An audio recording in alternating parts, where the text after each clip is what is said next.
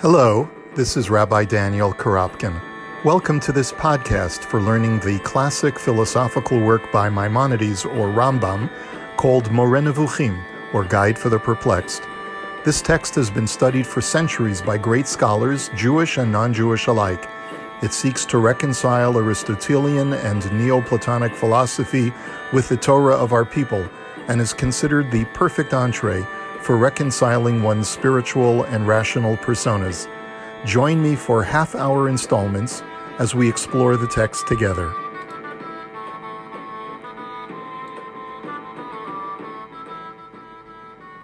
Okay, I told you we'd be finishing our introduction soon, and I hope that today and next week hopefully we'll be able to conclude the introduction so that we'll be finished. But I just want to point out that this introductory material that the Rambam presents us with is really vital. It's not something that we should be striving to get past, because it really frames the entirety of what his project is. And especially, let's see, we're going to get into, when we start page 15, instruction with respect to this treatise. You'll see that in just a minute. But let's go, we're continuing along on page 14 of the Pines edition of the English translation of the Moreh Nevuchim. And we're in the second paragraph, or the middle of the page.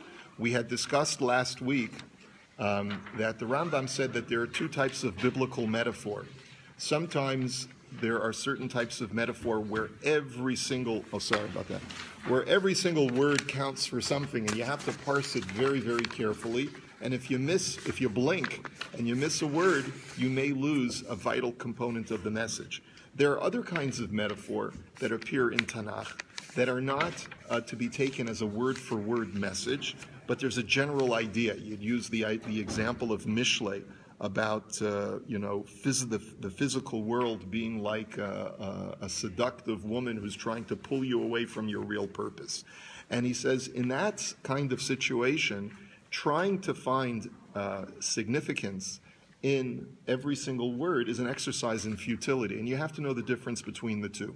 And so when, therefore, he says, you find that in some chapter of this treatise, I've explained the meaning of a parable and have drawn your attention to the general proposition signified by it, you should not inquire into all the details occurring in the parable. For doing so would lead you into one of two ways. Either, if you try to read more into the parable than is really there, it's going to lead you down to one of two destructive roads. Either into turning aside from the parable's intended subject, you won't get it, or into assuming an obligation to interpret things not susceptible to interpretation and that have not been inserted with a view to the interpretation. You may pick up on things that were never meant to be used as part of the message and assign to them false meaning. The assumption of such an obligation would result in extravagant fantasies, such as are entertained and written about in our time by most of the sects of the world, since each of these sects desires to find certain significations for words whose author in no wise had in mind the significations wished by them. I think he may be referring to Christianity over here, where many times Christian students or scholars of the Bible have been able to find references to Christianity in Tanakh. And the Rambam says, of course, but that was never the intention of the author. So if you try to read too much, if you try to read incorrectly, right, Chazal even have a term for that. It's Megale Panim La Torah Shelo Kahalacha. In other words, if you try to extract messages that are contained in the Torah that lead you down the wrong path. Your purpose, rather, should always be to know, regarding most parables, the whole that was intended to be known, the general idea. And in some matters, it will suffice you to gather from my remarks that a given story is a parable, even if we explain nothing more. For once you know it is a parable, it will immediately become clear to you what it is a parable of. Meaning that sometimes, I'm just going to tell you, this difficult passage in Tanakh, which you have always had a problem with, it's not a problem. Why? It's a mashal. It's a parable. And I won't need to tell you anymore. And you say, oh, that's a parable? Now I get it. If it's just a parable, I understand. And I won't need to tell you anymore.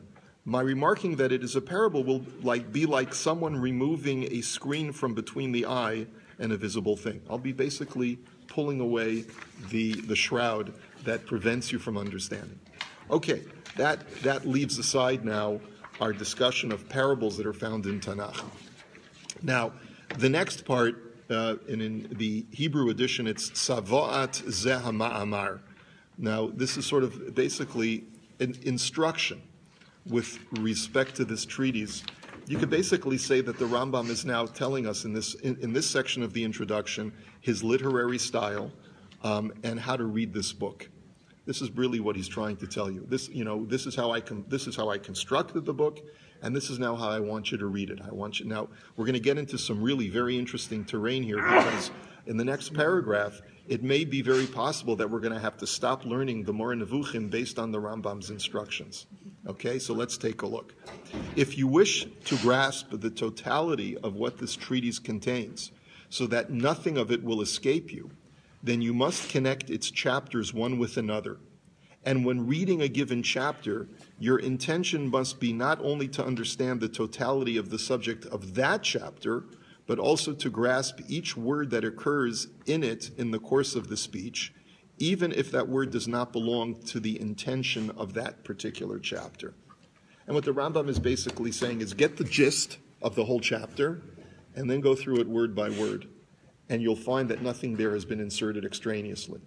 The Rambam essentially is revealing to us at the very outset that I'm a master of this game that we're about to enter into, of giving you the secrets of philosophy. And if you find something that seems awry in my verbiage, you missed it. There's something I put there. It's like an Easter egg in the games or the.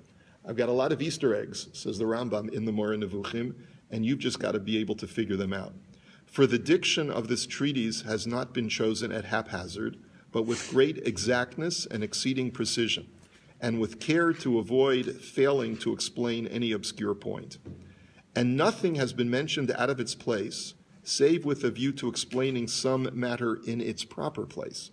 What that means is that, we've talked about a few times already how many of the people who have studied Moreh Nevuchim over the centuries have had difficulty trying to explain the Seder, the sequence of why the Rambam wrote it in the sequence that he wrote it in, the structure. He says, nothing that I've written is out of sequence, and if you find a topic that I've inserted in chapter A and you think it belongs in chapter B, then you should understand that the reason I put it in chapter A is because it's going to help to inform the content of chapter A. It may belong to chapter B primarily, but it's necessary in chapter A to inform something that you need to know about chapter A.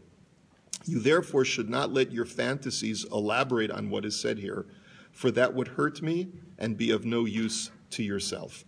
In other words, if you want to try and think that I'm mis-explaining something and that you don't get what I'm saying and therefore you want to ascribe error to me, he says, don't let your fantasies run away from you. I know exactly what I'm doing. And if you try and interpret something incorrectly in the Moreh Nevuchim, it's going to hurt me. In other words, you're degrading my reputation, and you're further harming yourself because you're pulling out from the Moreh Nevuchim what I never intended. You ought rather to learn everything that ought to be learned and constantly study this treatise, for it then will elucidate for you most of the obscurities of the law, of the Torah, that appear as difficult to every intelligent man. Now he's going to place a shvua on his reader. I adjure you, meaning mashbiya ani aleichem. I am placing an oath upon you at this point. By God may he be exalted. Every reader of this treatise of mine not to comment upon a single word of it and not to explain to another person anything in it save that which has already been explicitly explained and commented upon in the words of the famous sages of our law who preceded me. So you are not allowed to tell anybody what's in this book, except things that are already explicit in the words of Chazal. If you reveal to anyone other than yourself what's going on over here, to our Facebook friends, if you reveal anything that I tell you, you are in violation of my oath. Now, this is pretty scary. We ought to turn off the camera right now and we ought to go home, because the Rambam is very, very stern in admonishing us that we cannot share what we learn in the Moreh Nevuchim with others. Now, why does he do that? Because he knows that it's esoteric information, and as the Rambam is wont to tell us many times already in this introduction, that esoteric information can be harmful to people who are the uninitiated, who just aren't ready for the information. They may misinterpret it, they may use it incorrectly, and therefore it's not meant for them. So you shouldn't be sharing it with people who aren't ready, who can't handle the truth, as the famous line from the movie goes, right? And so what right do we have to be doing this? Why are then we studying Moreh Nevuchim together? Why are we letting people know about what we're studying? If the Rambam himself tells us that we cannot share it with others, what right do we have to share it with others? So, first of all, let me also recommend, the relatively new book by Micha Goodman on the Moreh Nevuchim. I don't know if anyone has a copy of it. It was a bestseller in Israel on his sort of basically, he wrote a book about the Moreh Nevuchim. And it's also been translated, a couple of years ago, it was translated into English by JPS. Micha Goodman, great young scholar in Israel, wrote a great book on it. I recommend it. By the way, once you're on Amazon, you should also, by now, if you're going to stick through this, you should already have a copy of the Pines edition of the Moreh Nevuchim that you can get on Amazon as well. Shlomo Pines is the translator, 1963, University of Chicago Press. That's the copy that you should be having. That's what we're studying from. So if you want to continue it and you want to get the most readable, accessible, and accurate translation available in English, that's the one that we're going to be using, and I recommend that you order that on Amazon. So Goodman asked this question. He says, look, what right do we have to go any further in this? What right do I have to write this book? And he points out what other Meforshim have pointed out, which is, number one, you can't make a unilateral shavua. Information is like, once you've put the information out there, you cannot put a lock on your book that you've already published and circulated to the public.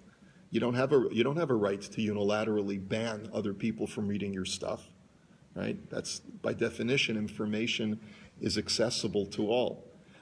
So the other point is that look at all of the commentaries that currently exist on the Moreh Nevuchim. Look at all of the Rishonim, like the Abarbanel and Kreskes that we've been talking about up until now, that have very, very well known and well used commentaries to Moreh Nevuchim. What right did they have to write a commentary to the Rambam? So clearly, the Rambam's shavua is not to be taken in the most literal sense that you're not allowed to do this. But he's adjuring us to be really, really careful. Make sure that the information that you gain from here is not exploited and placed in the wrong hands.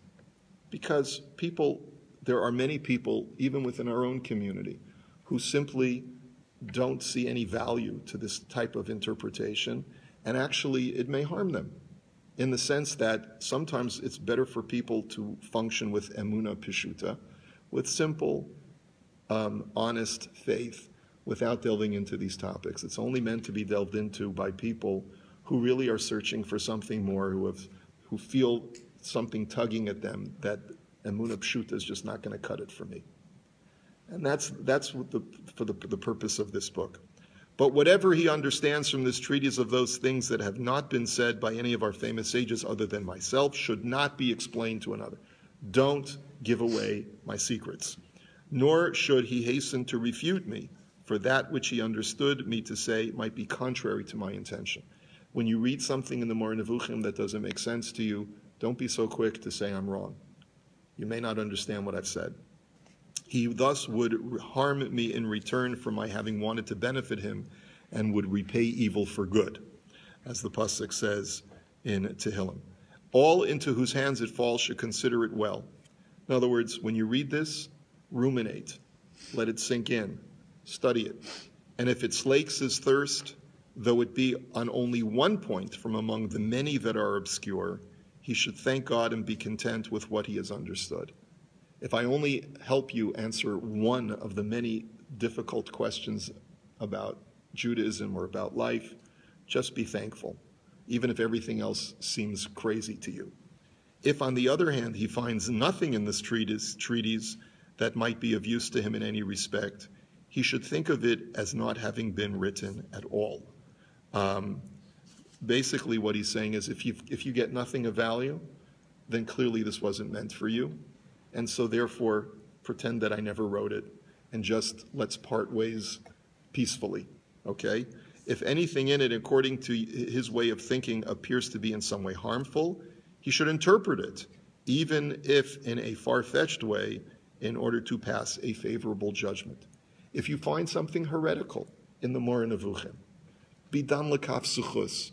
Don't be so quick to call me an apikairis, because judge me, be dan lekaf suchus. Maybe there's another way that you can interpret my words, and don't be such a zealot, okay? And this, unfortunately, the Rambam was somewhat prophetic in this statement because he knew that his book would be banned in the future, and it was the cause of tremendous turmoil within the Jewish people because he knew that what he was writing was controversial. Bidan lekaf zchus. Don't be so quick, okay? By the way, the greatest way to bring publicity and popularity to a book is to ban it, and that's what happened. The Moreh Nevuchim became this, these forbidden waters to so many people because a ban was placed on it, and it actually, the concern about what many rabbis that lived after the Rambam had about the Moreh Nevuchim only spurred more people to want to try and figure it out, and unfortunately it did get into the wrong hands and people did misinterpret it. For as we are enjoined, let's turn the page, for as we are enjoined to act in this way toward our vulgar ones, all the more so should this be with respect to our erudite ones and sages of our law, who are trying to help us to arrive at the truth as they understand it.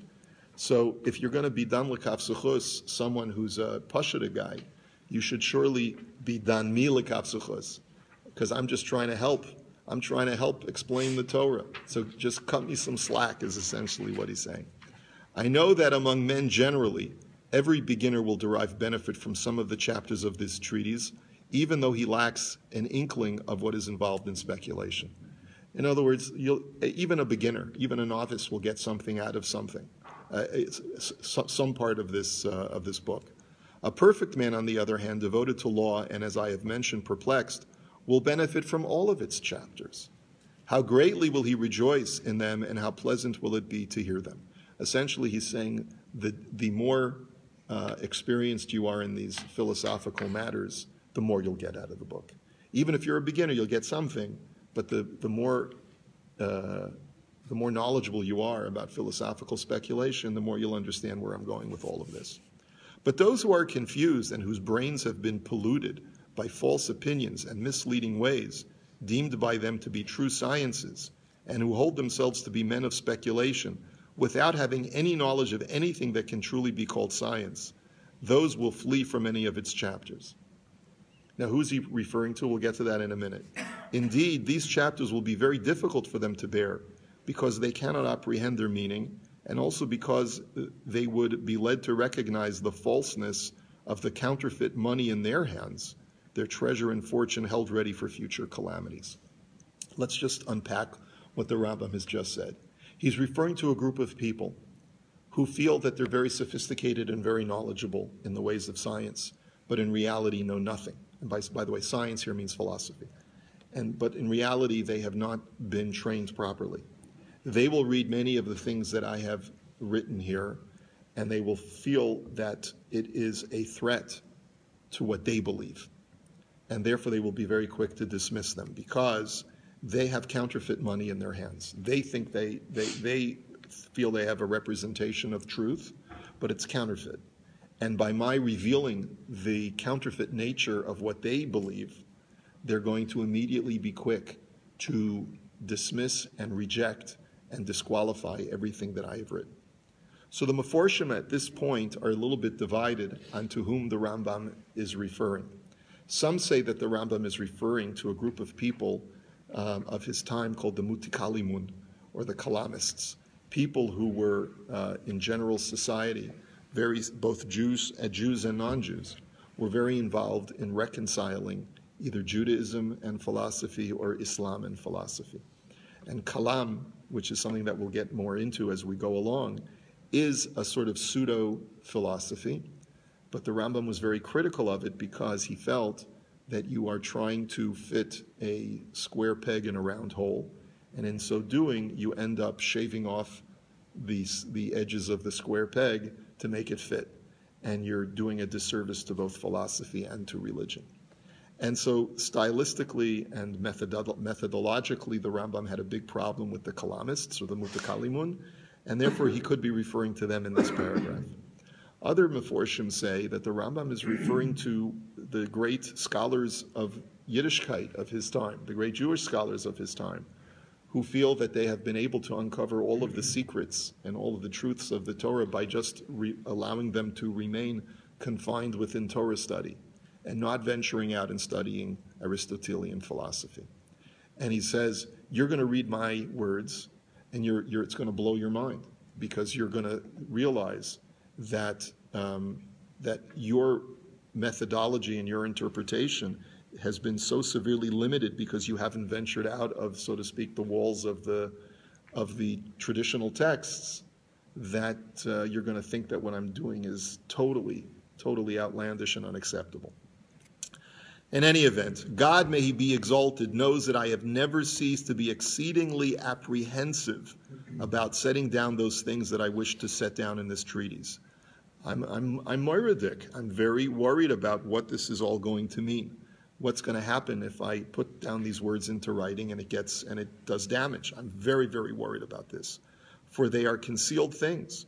None of them has been set down in any book written in the religious community in these times of exile. So he says a couple of things. No one from my community of Froma Yidden, of pious, devoted, religious Jews, has ever ventured to do these kinds of things. We've had Jews who have left the derech and have tried to go into the world of philosophy, and we've had very frum Jews who have stayed very clear of philosophy and rejected it. But no one's ever tried what I've done, which is to embrace philosophy and yet remain devout and pious. The Rambam doesn't have to prove that he is a devout and pious Jew. I mean, this is after he's written the Mishnah Torah, for goodness sake, and he's lived a life of Jewish leadership in halacha. So he's got his credentials already. And so no one's ever tried what I'm trying to do. How then can I now innovate and set them down? However, I have relied on two premises. The one I'm basing myself on two teachings, he says. The one being the sages saying in a similar case, Eis lasos lashem, heferu sarasecha. It is a time to act for the Lord, and so on. This is a pasuk in Tehillim, which has been explained by our sages to mean that when it is a time to act for God because the Torah is in danger of being forgotten, you have to go out on a limb and do things which may appear to be questionable. The Rambam himself utilized this sentence in his introduction to the Mishnah Torah to explain the project of Rabbi Yehuda Hanassi in his commission of the Mishnah. The Mishnah, which is an explanation of rabbinic law of Torah Sheba'al Peh, was never meant to be committed to a text. And so Rabbi Yehuda Hanassi was also plagued with the very same feelings that the Rambam is plagued with several hundred years before. And the Rambam sort of is associating himself with Rabbi Yehuda Hanassi's project of writing down Torah Sheba'al Peh into Mishnah, basically saying that Rabbi Yehuda Hanassi was also extremely apprehensive about this. And we know this, we've talked about this in our Pirkei Avos shiurim. When we look in Pirkei Avos, we'll see that the statements of Rebbe allude to his apprehension and his hesitancy to write down the Mishnah, but he felt he needed to do it because it was the key to the perpetuation of Torah Sheba'al Peh within the Jewish people. If I don't do it, this many very, very important halachos and many very important ideas that are contained within Torah Sheba'al Peh will be lost forever to the vicissitudes of time. And I have to do it. I have no choice. even though I am in violation of the principle, of the ideal, to keep oral tradition oral, I have no choice. And therefore I will, what did Rebbe decide to do? He committed himself to a text that was as terse as possible, containing the vital information that needed to be transmitted, but at the same time, only committing to writing a very small amount of text in comparison to a much larger body of knowledge. So he tried to preserve the orality of that which, of the Torah Sheba'al Peh, even when committing the Mishnah into a text. The Rambam essentially is saying the same thing. I needed to write this book because there is a danger that the esoteric knowledge of what I'm presenting to you will be lost forever if I don't, because we're at a crossroads. Apparently he's seeing you, same crossroads that Rabbi Yehuda Hanassi was 700 years ago, no, more like 1,000 years ago, that he needed to write this down, and I need to write it down as well. But I'm confining myself, Eis Lasos Lashem. And the second thing being, they're saying, let all thy acts be for the sake of heaven. Now, we'll get to that in just a minute. That's from Pirkei Avos. Upon these two premises have I relied when setting down what I have composed in some of the chapters of this treatise. Now, the first sentence, as I quoted from Tehillim, and the way that Chazal used that sentence of Eis Lasos Lashem is self-explanatory based on our knowledge of how Rebbe used that pasuk. But the second teaching is a teaching from the second chapter of Pirkei Avos. And I just want to spend a moment just going through that mission in Pirkei Avos. Let the fear of heaven be upon you. The Mishnah in its totality was mentioned by Rebbe Yossi. Rebbe Yossi is one of the 5 key disciples of Rabban Yochanan ben Zakkai, who is mentioned in the second chapter of Pirkei Avos. He had 5 key disciples who were responsible for perpetuating Torah Sheba'al Peh at a crucial time, a very precarious time of the spreading of Torah. Right at the time of the second Churban Beis HaMikdash, and he told these students, go out and see what you need to do in the world. And Rebbe Yossi was known as Rebbe Yossi, whose trait was to be a chassid. He was a pious individual. Now, the word chassid means to go lifnim mishuras adin, to always make sure that you do no harm, and that you are always trying to make sure that everyone is accommodated. Both Hashem is accommodated and my fellow man's needs are accommodated. And he said 3 things. He said, Yihi mamon chavercha chaviv alecha kishalach, that your friend's assets should be as precious to you as your own. Your friend's physical assets, that's mammon, his money. V'haskein atzmecha lilmod Torah she'ena yerushalach. Prepare yourself for the study of Torah, because it is not an inheritance for you. And finally, v'chol ma'asecha yihiyu l'shem shamayim. And that's the quote that the Rambam is the 3rd statement of Rebbe Yossi. Everything that you do should be for the sake of heaven.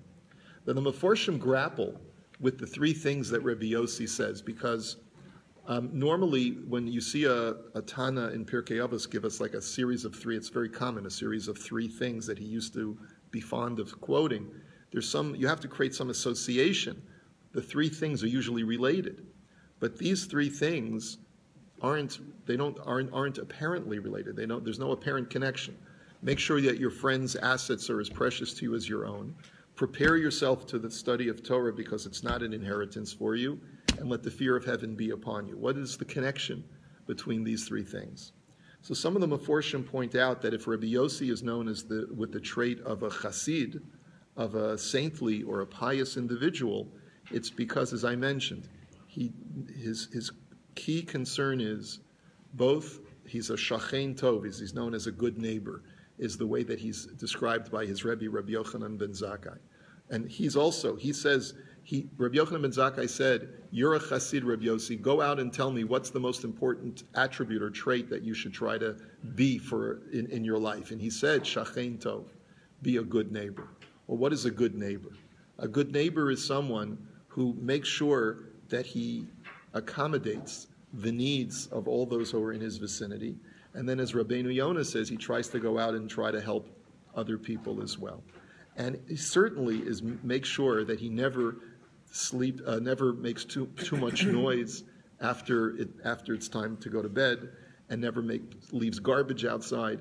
In other words, a shachen tov is someone who is considerate and cares about other people and makes sure that they're taken care of, and certainly not to do any harm to them.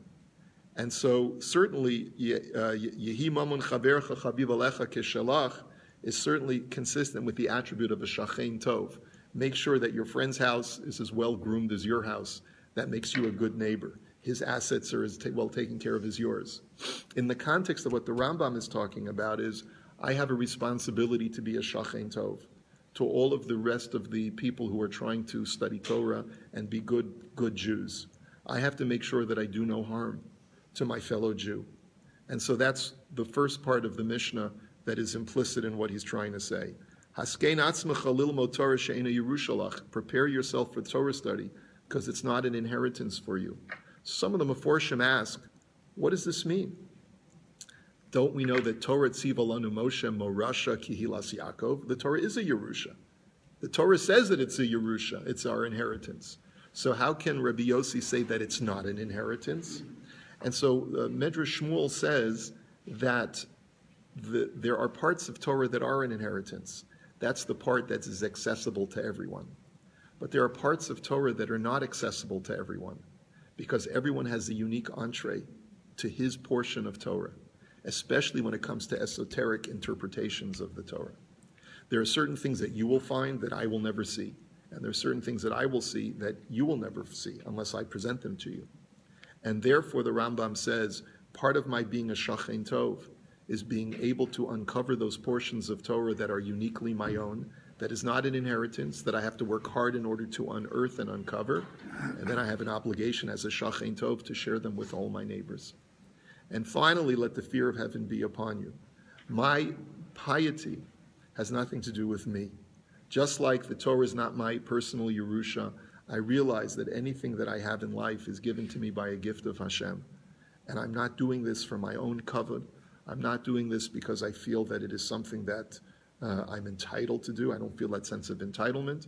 And I also certainly don't feel that I'm doing this in order to perpetuate my name and to gain glory for myself. I'm doing this for the sake of heaven. And so, as a shachen tov, I feel an obligation, A, to present you information that will do no harm, but also B, to share with you, as a good neighbor, what I have already gained. And I do so with the fear of heaven upon myself. And I think that's maybe perhaps in the context of this Mishnah that is stated by Rabbi Yossi, the shachen tov, that might be why the Rambam quotes that particular section. So to sum up, I am the man who, when the concern pressed him and his way was straightened and he could find no other device by which to teach a demonstrated truth other than by giving satisfaction to a single virtuous man while displeasing 10,000 ignoramuses, I am he who prefers to address that single man by himself, and I do not heed the blame of those many creatures. For I claim to liberate that virtuous one from that into which he has sunk, and I shall guide him in his perplexity until he becomes perfect and finds rest. If I have whoa, the Rambam is very elitist in this position. I know that there's a lot of ignorant people out there. I'm not focusing on the masses. When I write this book, the Mishnah Torah was a book for the masses. It was because it was there to present universal halachic observance.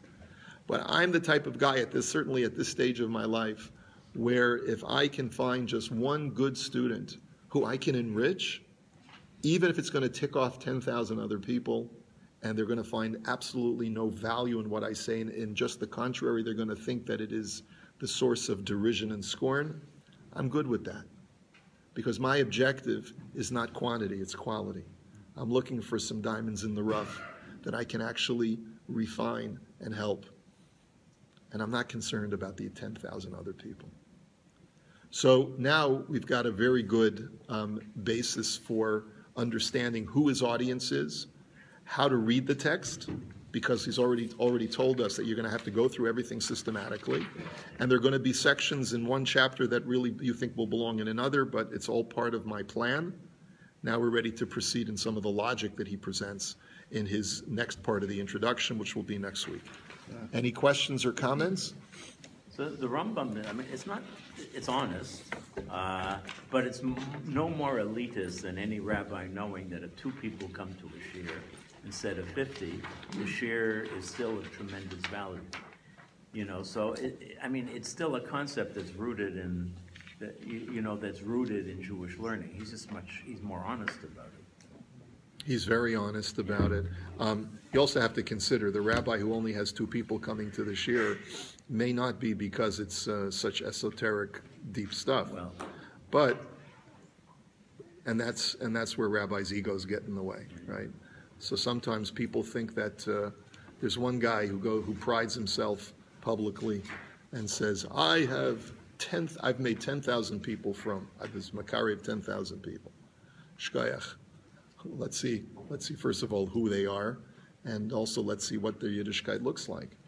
I'd much rather make one person but who's got his head on straight and really knows that he's a servant of God for the right reasons and understands that this is not just some mumbo-jumbo stuff, than 10,000 people who do it because they think that they're going to heaven straight because of a mitzvah they did. Okay.